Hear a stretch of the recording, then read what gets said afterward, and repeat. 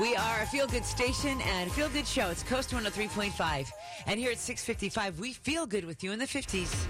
I need some feel-goods, baby, 'cause like the world's gone crazy. Give me some feel-goods, baby, give it to me, give it to me. 5 minutes away from a major announcement for you. That is coming up here on our show. We're the Ellen K Morning Show.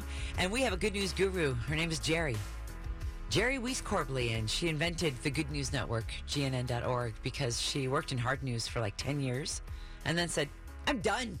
Can't take it. It's not fun.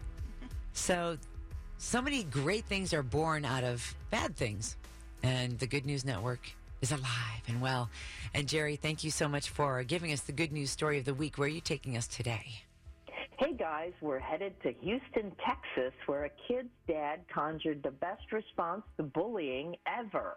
When Aubrey learned that his little 8-year-old son was being bullied at school, instead of staying angry, he got curious. He decided to invite the bully out for some one-on-one time. With his parents' permission, the two drove around the city, and Aubrey gently asked, why was he fighting with Jordan?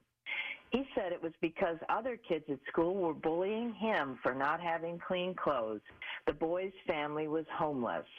Aubrey knew what to do next. He took the preteen out shopping for new clothes. Afterward, the two spent the rest of the car ride laughing and singing along to the radio while recording videos of themselves. Now the schoolmates are best friends, playing games together at Aubrey's tattoo shop. Aubrey says he was teaching the young man about self-respect and confidence. And the best part? Yes? This super dad started a GoFundMe page for the struggling family, and the touching videos they made on his phone helped the campaign raise $30,000. Whoa.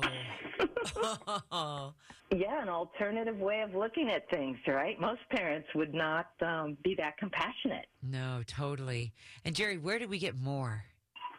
Get our feel-good book called And Now the Good News on Amazon, a guaranteed happiness booster. And as they say in Texas, Yes. may good bless.